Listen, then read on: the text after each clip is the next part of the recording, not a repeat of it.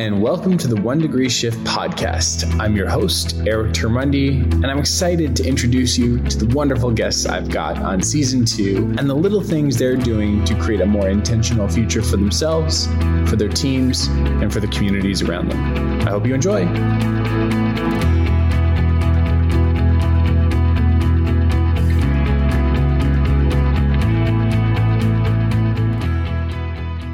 Dipti Salopek, thank you so much for joining the 1 Degree Shift podcast. How are you today? Oh, I'm doing great. Thanks, Eric, and thanks for having me. This is awesome. You know, I've been following you on the social media platforms for a while now. Blown away by the work that you did. I thought, you know what, she's got to be on the show. I really appreciate the work that you're doing, but I don't want guests to hear it from me. I want them to hear it from you. So to tell us a little bit about what you're up to and what excites you most right now. Yeah, absolutely. So I think, and probably every single HR leader will say this has been a curveball year in so many ways because we've had to battle on so many different fronts, whether it's diversity or COVID, et cetera, et cetera. The flip side of it is it's raised the bar on HR across the board. So when I think of what I'm doing now, it's at the forefront of innovation of the whole industry. And not because I am particularly innovative, but it's because this is what the industry is doing now.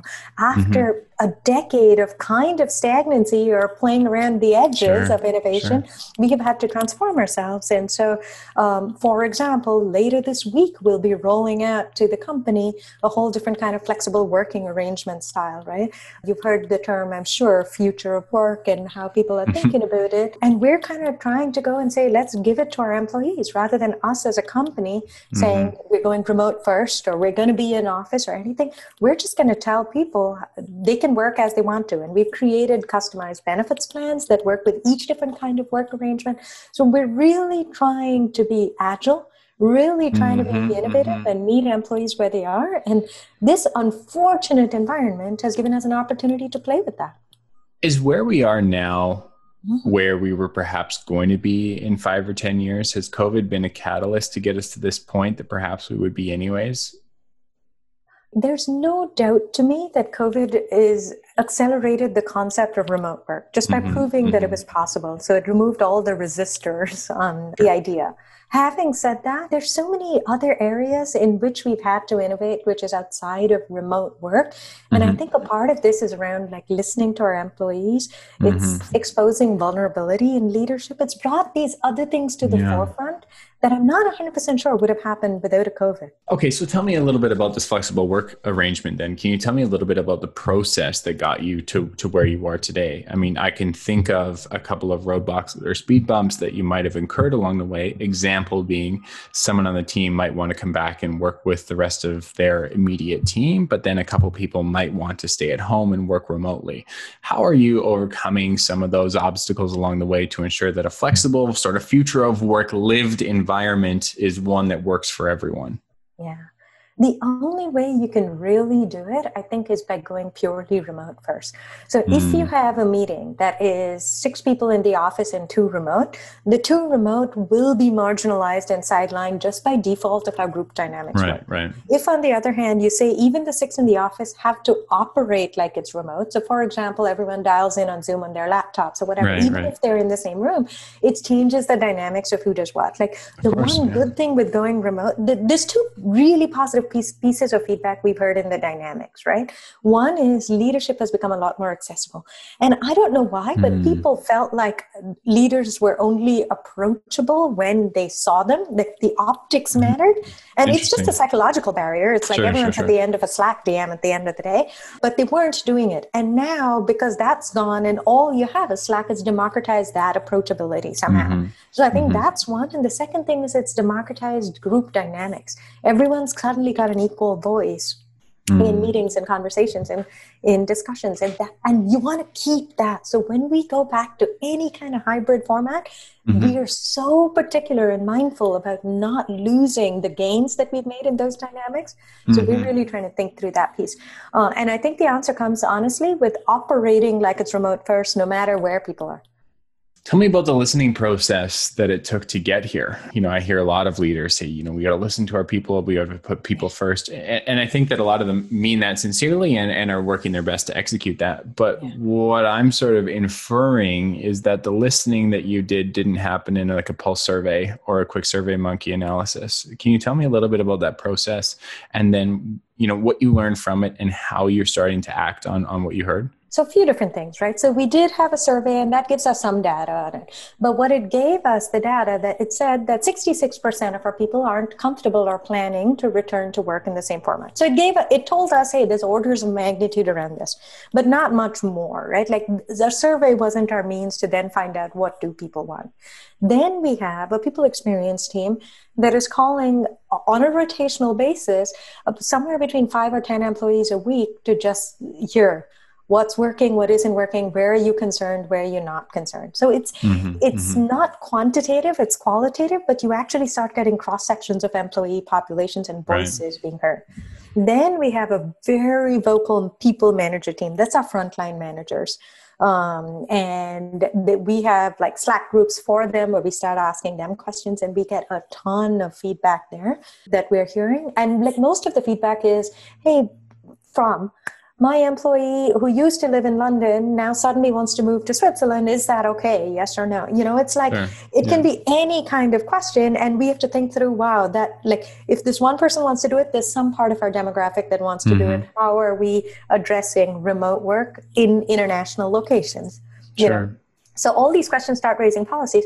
The other side of it, again, from our frontline managers is my team is so, like it was one thing to cobble things together during COVID when we were going to be remote for 6 months or whatever. It kept getting longer, but it was a temporary period of time.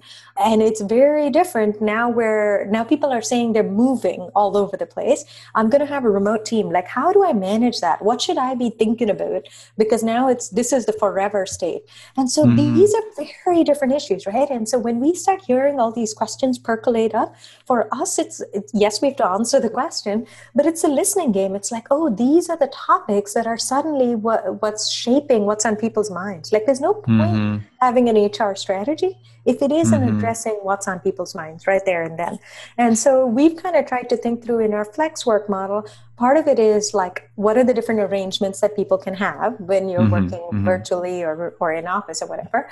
But the other part of it is, how are we supporting our people managers? Like, what does it mean to manage remote teams? Have we taught them how to make sure that everyone has an equitable voice at the table when 2 might be in office and 2 might be remote? Exactly to your question. Have we trained them with tactics, with a little plan on how to do this? And the other piece we're asking is, how does recruiting work? Like, do you look for different competencies now versus before? And I spent some time with one of the leaders at GitLab, 100% remote, famous for it. They've built a lot of best practices. So I asked them, like, as you think about it, like, what is fundamentally different? And they said, honestly, the game changer for us was when we started with recruiting, was what I meant, was when we started interviewing people, we started interviewing and assessing for written communication skills.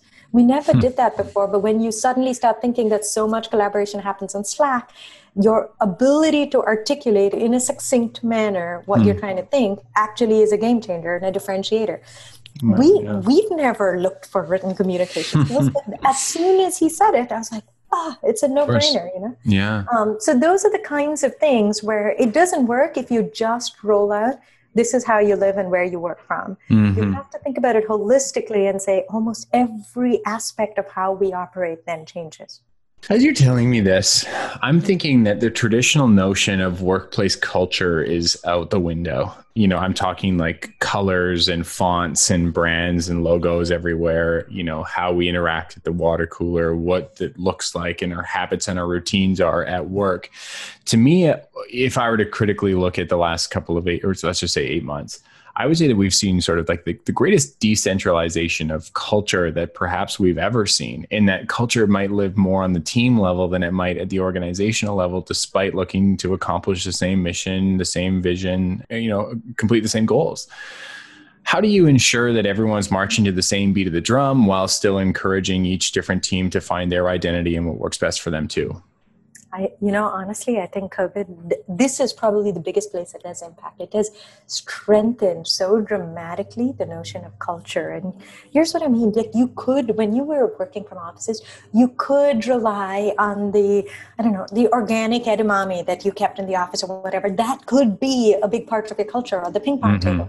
And now when that's gone, you've got to think of, what are my values? What are the behaviors? Like, how do we interact with each other? Culture has become deeper by default because we've removed the superfluous stuff. And I think that, to your point about now you can't rely on logos and fonts and stuff, you can't. And it really comes down to like leadership and values and behaviors that people observe. And so, for instance, when we got this feedback that our leadership is so much more accessible now than it was, we had to real think about it. Like, what changed? Because we do our monthly all hands update. Like, what's different in what we do? And we started thinking through, well, if people are appreciating this, if they're seeing something, let's put our leaders at the forefront. So organize different kinds of AMA sessions, et cetera, right? Make them more accessible because we're hearing transparency. Whereas honestly, the questions before would be like, why isn't there enough meeting rooms in our office? Why isn't there, like, it was so office oriented as opposed to values oriented around transparency, accessibility, decision making, etc. So I think that's a huge win for us. Fine. I couldn't agree more. Then how do we look at like sort of cross team collaboration without having, let's just call them not important, but very simple, office happy hours or something like that? How do we ensure that our sphere of communication isn't limited to our immediate team and perhaps leadership as well? Yeah, I'm in the middle of organizing this company-wide week-long event, which we used to do. We used to pull the whole company together once a year globally. Everyone stays together for a week. So easy to drive energy in that moment. Of course. Beach town, hotel, go have some fun. And now I have to do it on Zoom. And I cannot tell you how much I have racked my brains on this concept. And here's who knows if it's right or wrong? Everyone's experimenting in this. So I will start and say it's not like we've cracked the nut. But here's what we're finding. We've blurred boundaries between personal life and work. And I don't mean like people are working all the time. I just mean people aren't differentiating. So perfect example, we've started these fitness challenges. We're also worried like it's getting winter and everyone's going indoors and COVID and like people aren't exercising and stuff, right? So we've started this fitness challenge, and this will come back to your question of how do you get cross-group collaboration, where it's inter-team collaborations and competitions, right? And then you have either this team or that team or this location or that location all competing to get steps together. And people are gravitating towards it more than they would have in the past. We're doing, our company color is purple. It's like our logo thing. Sure. And then, so we're now about to launch this challenge, which is like, because everyone's cooking so much, like cook something purple. And let's put that on Instagram. And it's hard. Like, there's not a lot of purple food out there. And so, but like that kind of stuff, is really resonating with people. And then you find those who are passionate about cooking start grouping together on that, as opposed to the team that are normal structure. Those who like running group together on the other stuff. And so I think that's how we're looking at it. But the other part is we're focusing a lot of time on levity. So I think one of the things that Zoom culture has done is it's taken away water cooler chat, right? Like people aren't joking around anymore. You jump on a Zoom meeting, you're trying to keep it to 25 minutes instead of the 45 you had before. It's like boom, boom, boom. Who's got the agenda? What's the bullets? Boom. A decision made, everyone hangs out. But like when you're building trust and relationship and learning about someone's dog and like whatever else is going on, that's not happening anymore, right? So like even as we plan our events, it's how do you intersperse it with like, so I'll give you another example. We've asked people to do these lightning talks, quick 5-minute presentations during our company-wide event on something where they personally grew as a person. We have one person saying, I like these 3 characters in the Chinese alphabet have fundamentally changed the way I live my life. Someone else is talking about how they fought through MS and are still fighting through MS, and it's made them a more resilient person. Like these are beautiful. We're bringing these stories into the work environment to start normalizing them, like changing the nature of conversation, adding depth and meaning to things. So honestly, to come back to your my original point, like, I don't know if this will work, we are also trying in the same way that everyone's tinkering with this. But I think the answer is that there are very different and combined boundaries now between where people get personal meaning and purpose and where the work starts and ends. I just want to pause and congratulate you for the work that you're doing. I mean, we talk about inclusion, we talk about diversity, we talk about equity and equality. To provide the varying opportunities to the folks that you have, I think is incredibly admirable. I think also knowing that you don't have all the answers and are just working through it and building this culture of experimentation is commendable as well. I guess as a final question that I would have for you, there's the invitation to participate. But the reality is folks might just be tired at the end of the day. And I'm not saying that these folks are actively disengaged or not valuable contributors to the team.